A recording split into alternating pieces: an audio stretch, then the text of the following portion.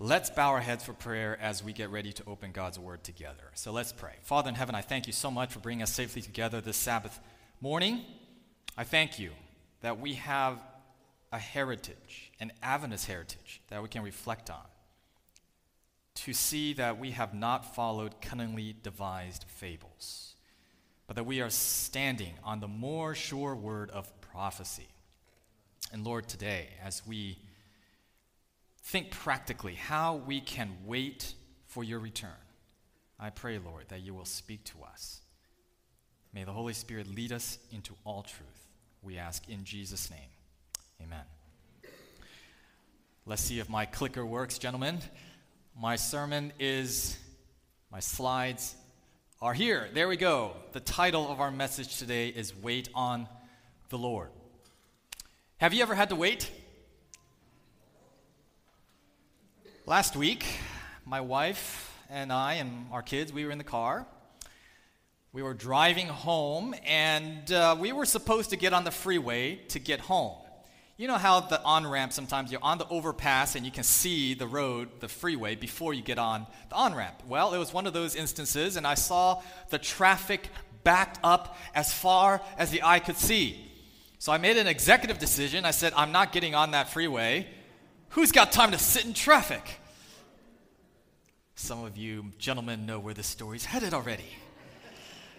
So I made a right turn into a parking lot, whipped out my GPS to see if there's a faster way. Any of you do this before? Any of you regret doing this before? You don't have to raise your hand. I looked at the GPS, and sure enough, the GPS said, nope, the shortest way is back on the freeway. And so I thought, all right, let's just go with that. So I'm sitting at the red light. It's just like a left turn, and then the on-ramp is right there. You can imagine it in your mind's eye. 30 seconds go by. A minute goes by.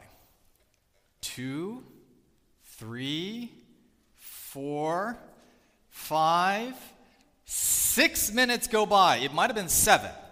And the light was still red. My blood pressure is rising. The veins are bulging out of my head. I'm thumping the steering wheel. And my wife says, why don't you just make a right turn? I know what I'm doing, woman. So I make the right turn. And now I'm facing all this oncoming traffic, and I have to make a left turn or a U-turn to get around. And I'm stuck in the median, waiting some more. I managed to get into the parking lot on the left side, and now I have to wait for another right turn. And by this point, my hair's on fire. Eventually, we get back on the freeway, and with a sigh, I said, well, there goes 10 minutes of my life I'm never getting back. My wife, always there to keep me on the straight and narrow, says, well, at least we weren't in a hurry to get anywhere. And then I realized, but I am preaching a sermon on waiting next week. And so if you feel like this sermon is intended to point at you, just know God laid this burden on me for me, all right? But I think that illustrates the point, right? We live in a society now in which waiting is almost always considered a bad thing. We have Amazon Prime syndrome. If a package that we order online is not on our doorstep within 2 days, something's wrong. We live in an instant society. Email is too slow. So we've got what's called instant message. An instant message hitting your computer is just not fast enough. Hitting your phone, too slow. It's got to get on your watch. Pretty soon, they're going to have to beam it straight into our brains. Before you think it, we're going to give you the instant message. And who's got time to sit around cooking a pot of pasta for 10, 15 minutes? We need instant noodles. Got to be under 2 minutes flat, right? All the college students know what I'm talking about. Oh, and then there's everyone's favorite appliance, the Instant Pot. I can't knock that one. With all the beans us vegetarians eat, right? It's like a time machine. Who's got time for a slow cooker? Because they're just so slow. It's in the name. Instant Pot, instant message, instant noodles. We got our phones with 3G. No, that's too slow. 4G, that's outdated. We need 5G now. Every iPhone has to be faster. Every car we buy has to be faster than the last one. We're in such a hurry.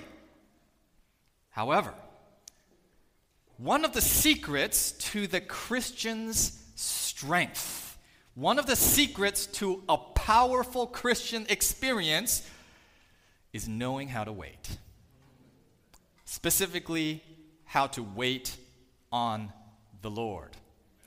And today I want to spend some time discussing, investigating this idea with you through the story of Elijah. Elijah, and you might be thinking now, that's an odd choice for a Bible character. He's not like a Job or John waiting on Patmos or some other character that's associated with being patient. Elijah is one of those move fast and break things type of Bible characters. But why was he able to do so much for God? It was because he learned how to wait. So let's turn our attention now to the Bible, where we are introduced to Elijah, the prophet. 1 Kings chapter 17, we'll begin reading in verse 1. It says, "And Elijah the Tishbite of the inhabitants of Gilead said to Ahab, As the Lord God of Israel lives, before whom I stand, there shall not be dew nor rain these years except at my word. Then the word of the Lord came to him, saying, Get away from here and turn eastward and hide by the brook Cherith, which flows into the Jordan.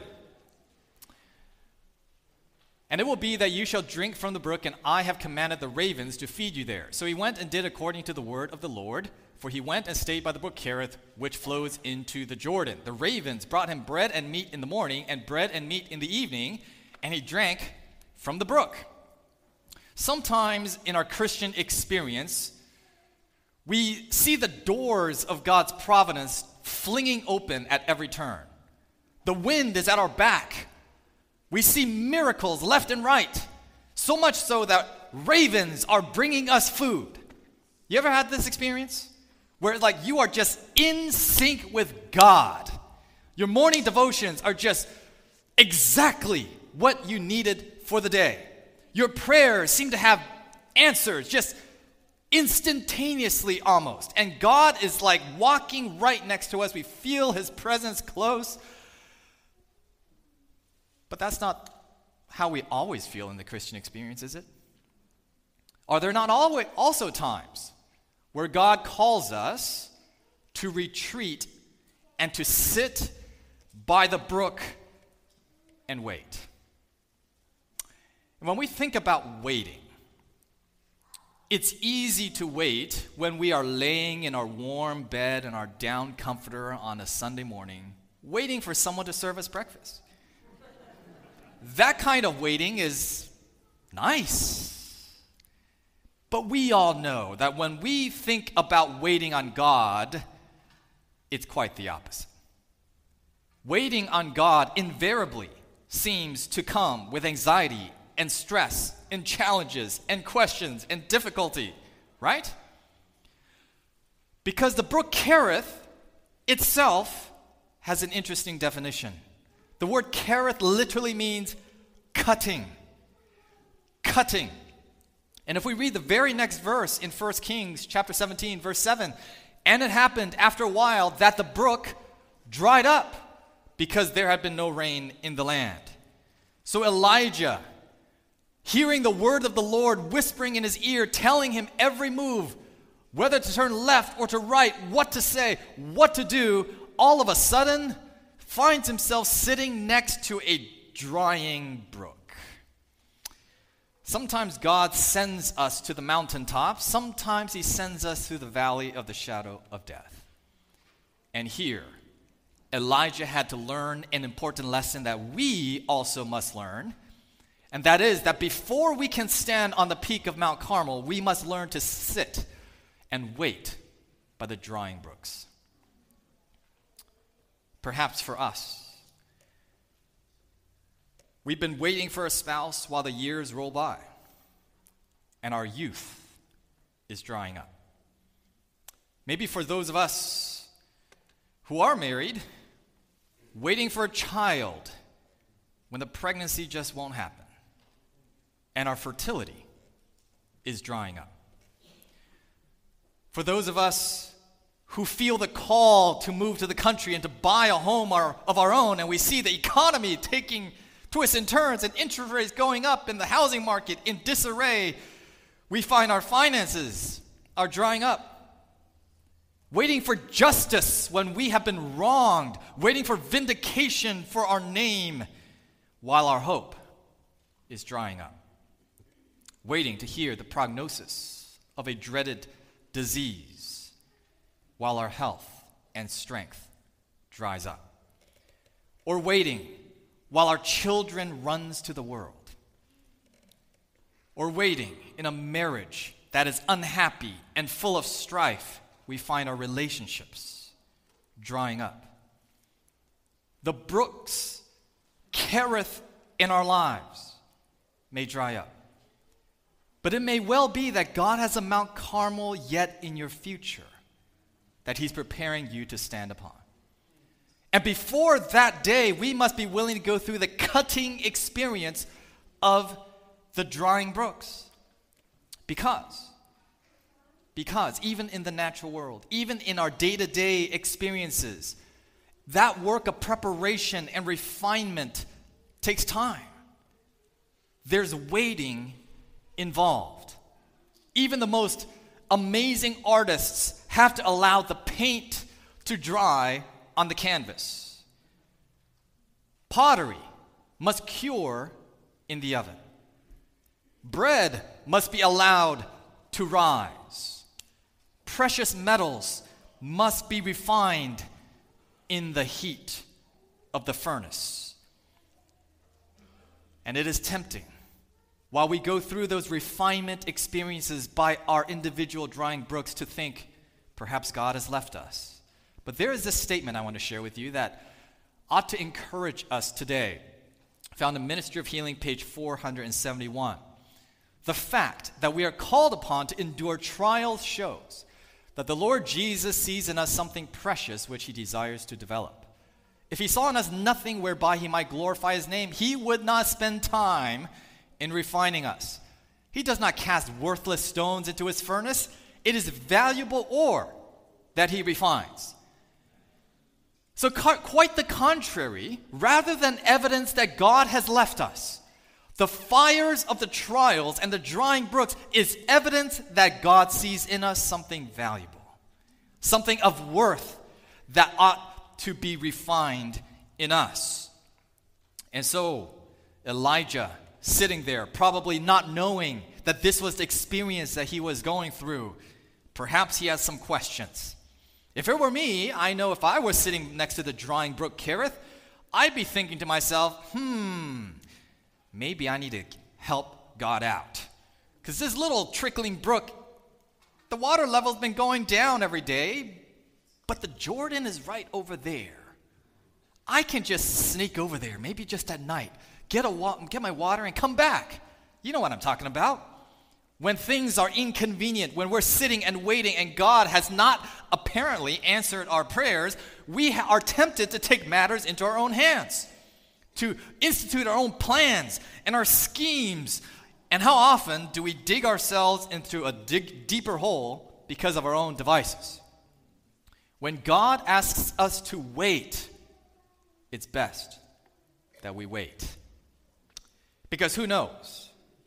For Elijah, it may well be that in trying to have his little excursion to get his water from the Jordan, it may be that he finds himself right in the crosshairs of Ahab and his troops. If we are trying to help God too much, we might help ourselves right outside the circle of God's divine protection. But perhaps sitting by the drying brook, Elijah finally starts to hear word of what's going on in the nation. The beloved nation of Israel that he's trying to reform through his ministry. And he hears about the livestock that's dying in the famine. His fellow countrymen suffering from hunger. Their businesses failing. People dying from starvation. And it is possible. It is tempting to think, I know if it were me, to think, why did I start all of this? Maybe it's all my fault. The doubt and the regrets being whispered into the ear by the deceiver. Because how often it is that the brooks in our lives don't start drying up until we choose to do what's right. If I had just continued studying on Sabbath, I would have passed the exam and I'd be in that program today. If I hadn't been so strict on my Sabbath observance, I wouldn't have lost that job, and now my kids are going to go hungry. If I had been a little less strict about my religion, maybe I would have been married by now. And who cares if it's not an Adventist? At least I wouldn't be alone. The temptation and the doubts.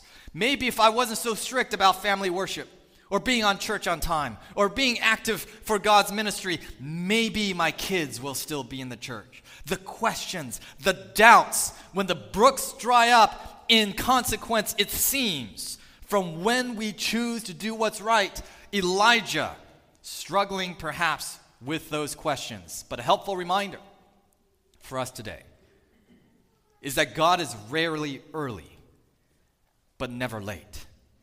So the questions that we seek answers to may not have an answer right now. There may be a delay. But if we choose to extract ourselves out of God's plan, we may not hear the answer. In the case of Elijah, at the appointed time, some years later, he was called to stand upon Mount Carmel.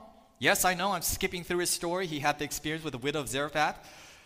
But eventually he stands on Mount Carmel, and after that experience, God not only answered his prayer to replenish the drying brooks, but he used Elijah to bring about a magnificent revival of the entire nation. And you see, when we sometimes find ourselves waiting, and it seems like the answer just never comes, we have to remember that God has an interesting way of bringing about very rapid resolutions. It could be that after preaching for 120 years, a flood comes to engulf the whole earth in a matter of days. It could be that after generations of waiting for the Messiah, one quiet night, a baby's born in the manger and he's here. It could be we pray for years, decades even, for a loved one, a family member, a friend. And when the moment is right, a conversion takes place seemingly overnight. It could be that we're asking, Lord, send me where you want me to go. I'm tired of my career. I'm ready to move out in the country. I'm ready to give my life to you. And it seems like nothing is happening. And then all of a sudden, bang, bang, bang, within weeks, your entire life has changed. But those resolutions never happen if we're not willing to wait. If we're impatiently running before God, it may never come. And yes, Elijah stands on the Mount Carmel. He in a showdown with 450 of Baal's prophets. And we usually think, oh, wow, this is the climax of Elijah's story. This is the mountaintop. Well, actually, if you read the rest of Elijah's story, this is like maybe halfway. What comes after, I think, is actually just as fascinating. And that's actually where we're going to turn to now. What happens after Mount Carmel? 1 Kings chapter 19, verse 1. And Ahab told Jezebel all that Elijah had done. Also, how he had executed all the prophets with the sword.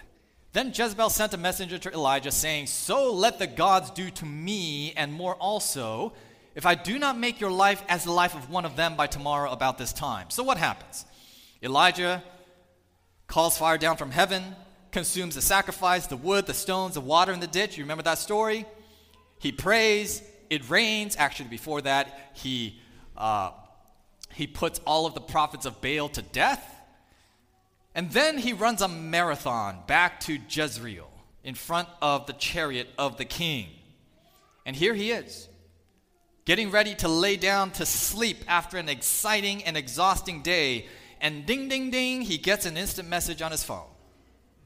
Maybe it was a tweet or a Facebook message, or maybe it was an Instagram DM. I don't know what it was, but Jezebel managed to send a message, or it might have been a headline news. And he says, "What's going on? Jezebel wants my head." What happens next? What does Elijah do?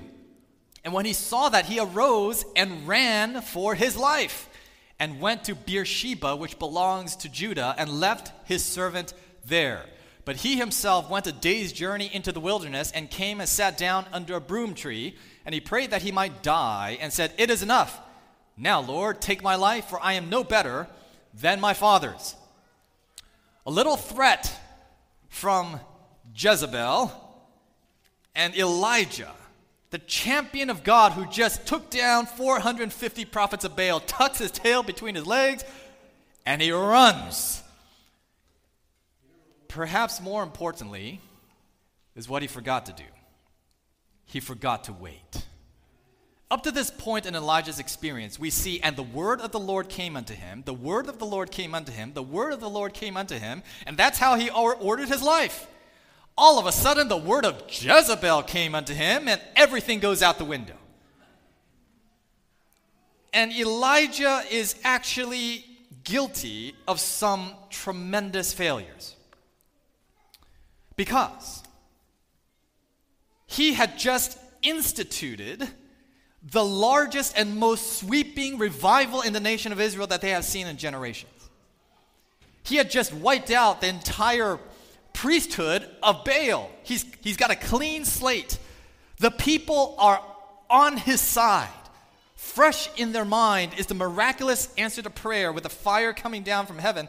And some scholars go so far to say that it is conceivable that if this revival and reformation that was instituted by Elijah was able to be carried forward without interruption, it might have prevented the Assyrian and Babylonian captivities altogether. The opportunity lost because of his abandonment of his post would never come again. The cost, the price of a simple failure, quote unquote, simple failure, could not be measured.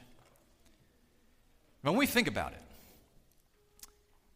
is it easier to fall when we're climbing up the ladder or when we're standing on the very top rung with nothing to hold on to?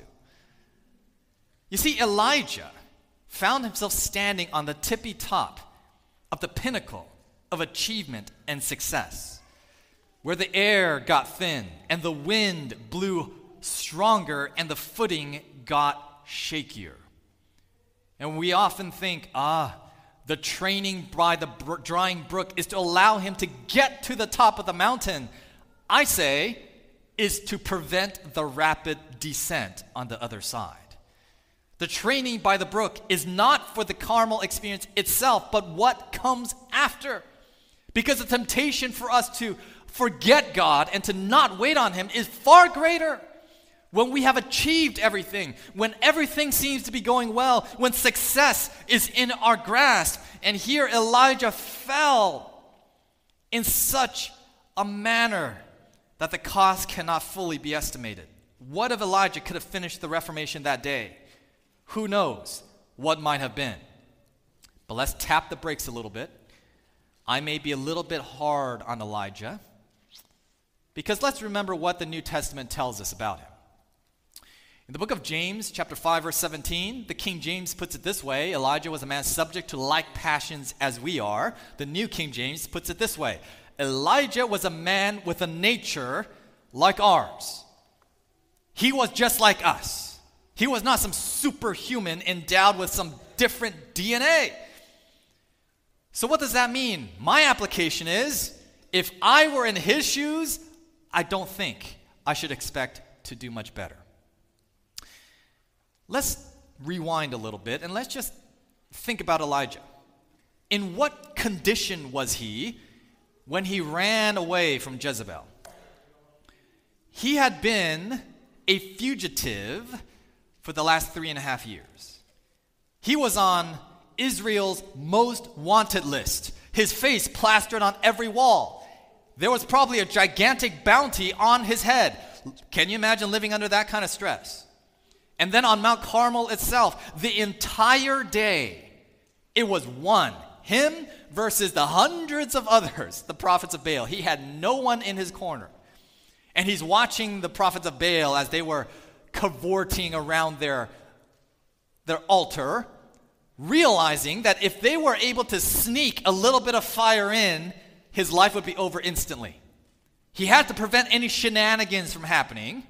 He's probably not eaten. He's not drinking anything. He prays for rain. And in the monsoon, he runs a marathon in front of the king's chariot back to his castle. This man is utterly spent, emotionally, physically. His adrenaline has probably, his adrenal glands are about to explode. I can't imagine what this man was going through. And in this condition of utter physical, emotional exhaustion, he fails. I can't excuse the failure because the Bible doesn't excuse his failure. But at least we can understand. We can have an explanation as to perhaps what might have made him lose his nerve in that moment. No sleep, no food, no water, no friends, elevated sense of stress. No wonder Elijah fell into a deep sense of depression. Within a matter of days, he's asking God to take his life. I might even say that he was fully, clinically depressed. And so he asked God to take his life. But how does God respond instead? Let's take a look. 1 Kings chapter 19, verses 5 through 6. Then as he lay and slept under a broom tree, suddenly an angel touched him and said to him, "Arise and eat." Then he looked, and there by his head was a cake baked on coals and a jar of water. So he ate and drank and lay down again. And the angel of the Lord came back the second time and touched him and said, "Arise and eat, because the journey is too great for you." So he arose and ate and drank, and he went in the strength of that food 40 days and 40 nights as far as Horeb, the mountain of God. So did God hear his prayers? But did God answer his prayer? I say praise God for unanswered prayers sometimes. Amen? Elijah prayed that God, please, just take my life. I can't take it anymore. Instead of giving in to what Elijah was asking for, God instead gave Elijah what he actually needed. You see, Elijah was a prophet of God to whom much is given, much is required. We understand that principle. But nevertheless, God is merciful and long-suffering to us, understanding our weak and feeble frame. He looked at Elijah as a man subject to like passions as we are, and what did he do for him instead? Well, he put him through a depression and recovery program. He sends an angel to touch him, to speak a gentle word of sympathy to him and emotional support. He gives him food, nourishment and nutrition. He gives him water, hydrating him. He lets him sleep. He gives him rest. And I always wonder, the Bible doesn't tell us how long he slept. And I just think if it were me, I'd be sleeping for a week. But he slept long enough that the angel had to give him 2 meals. And then God gives him exercise, air, and sunlight outside. And then he sends him away from his scenes of labor to the mountain of God for a spiritual retreat. Sometimes we need to walk away from our work. Sometimes we need relief from our stress and spiritual rejuvenation. God looked at Elijah and said, I can rebuke him. He does need some rebuking, and he's going to get some of that later. But he said, but that's not what he needs now. Sometimes when we ourselves find ourselves sitting by our drying brooks, struggling to make sense of what's up and down, wondering where God has been, perhaps the initial reaction should not be some spiritual rebuke or some spiritual message, But perhaps we need to look at ourselves like God looks at us, as holistic individuals. To look at ourselves and say, maybe God needs to put us through a comprehensive health ministry program, a New Start program, a depression, anxiety relief program, where we restore our health. And this reminds me of this passage in Isaiah, chapter 40, verse 31. But they that wait upon the Lord shall renew their strength. They shall mount up with wings as eagles. They shall run and not be weary, and they shall walk and not faint. This is exactly what God provided for Elijah. And, by the way, even when Elijah forgot to wait on the Lord. In his mercy, the Lord is able to give us strength. And sometimes he restores our strength and he lifts us up to mount up with wings as eagles, not through some miraculous means like he did with Elijah, but sometimes it's through the obeying of the natural laws of health. But nevertheless, Elijah needed to relearn what he had forgotten. He had to relearn how to wait.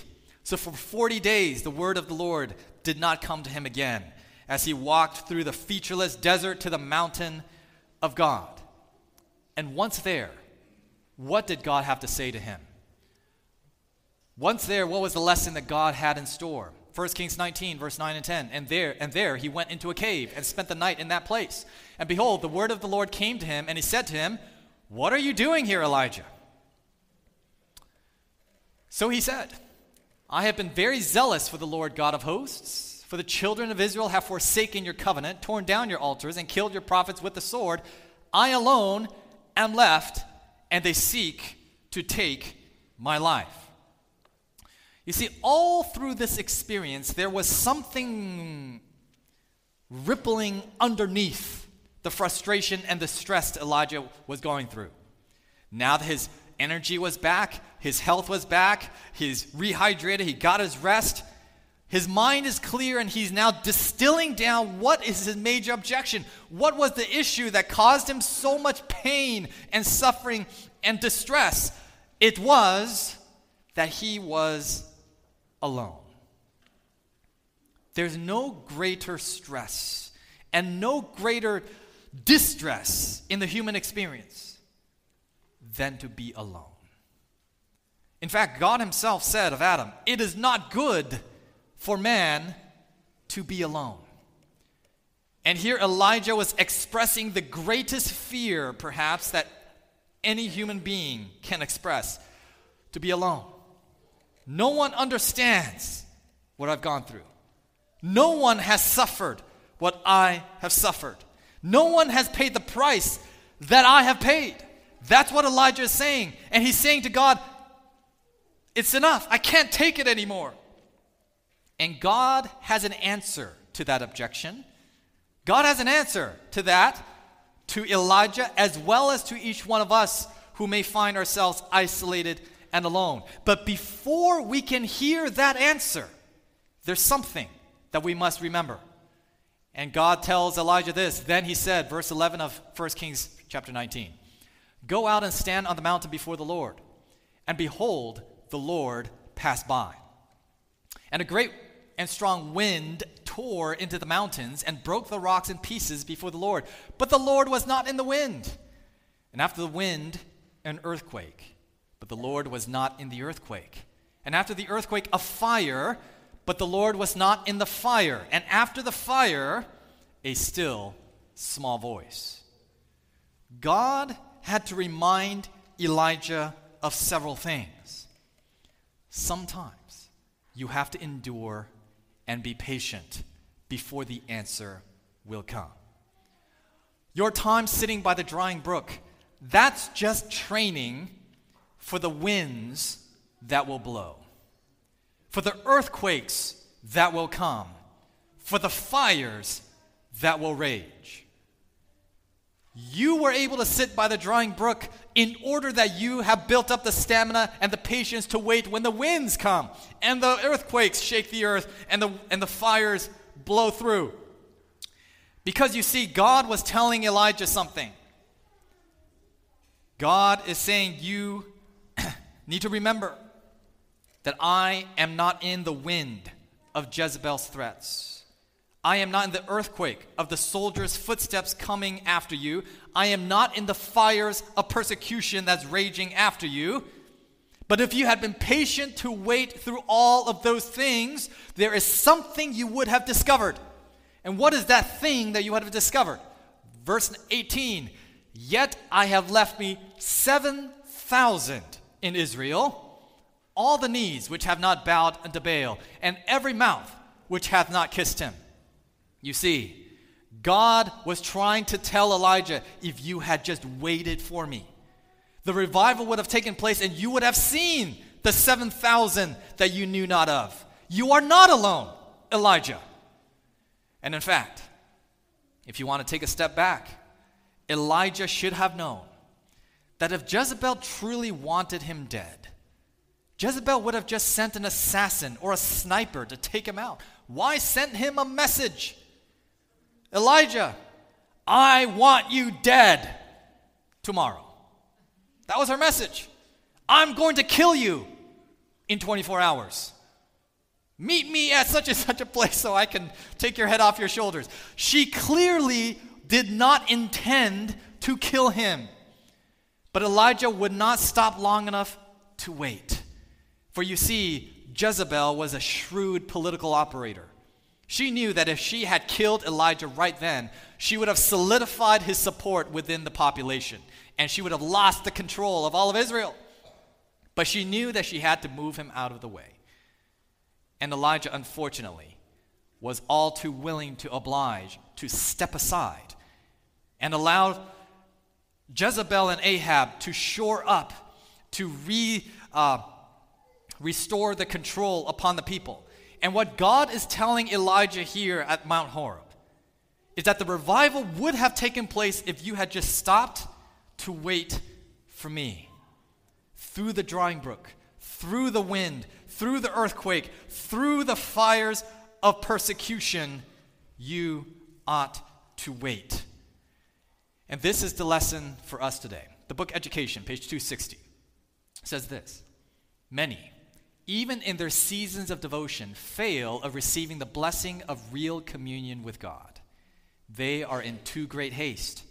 With hurried steps, they press through the circle of Christ's loving presence, pausing perhaps a moment within the sacred precincts, but not waiting for counsel. They have no time to remain with the divine teacher. With their burdens, they return to their work. These workers can never attain the highest success until they learn the secret of strength. They must give themselves time to think, to pray, to wait upon God for a renewal of physical, mental, and spiritual power. The lesson of Elijah ought to be the lesson for us today. We ought to wait on God daily so that we might have the secret of strength. But you know, the story doesn't end there. We can take heart because Elijah's ministry continued. He regains his old courage.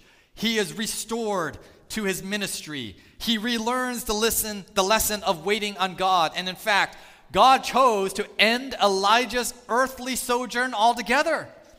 God takes Elijah up to heaven in a whirlwind, and he says, you don't have to wait anymore. Elijah was a man subject to like passions as we are. His failure is similar to how we fail. And what this tells me is we can have a similar victory like he did.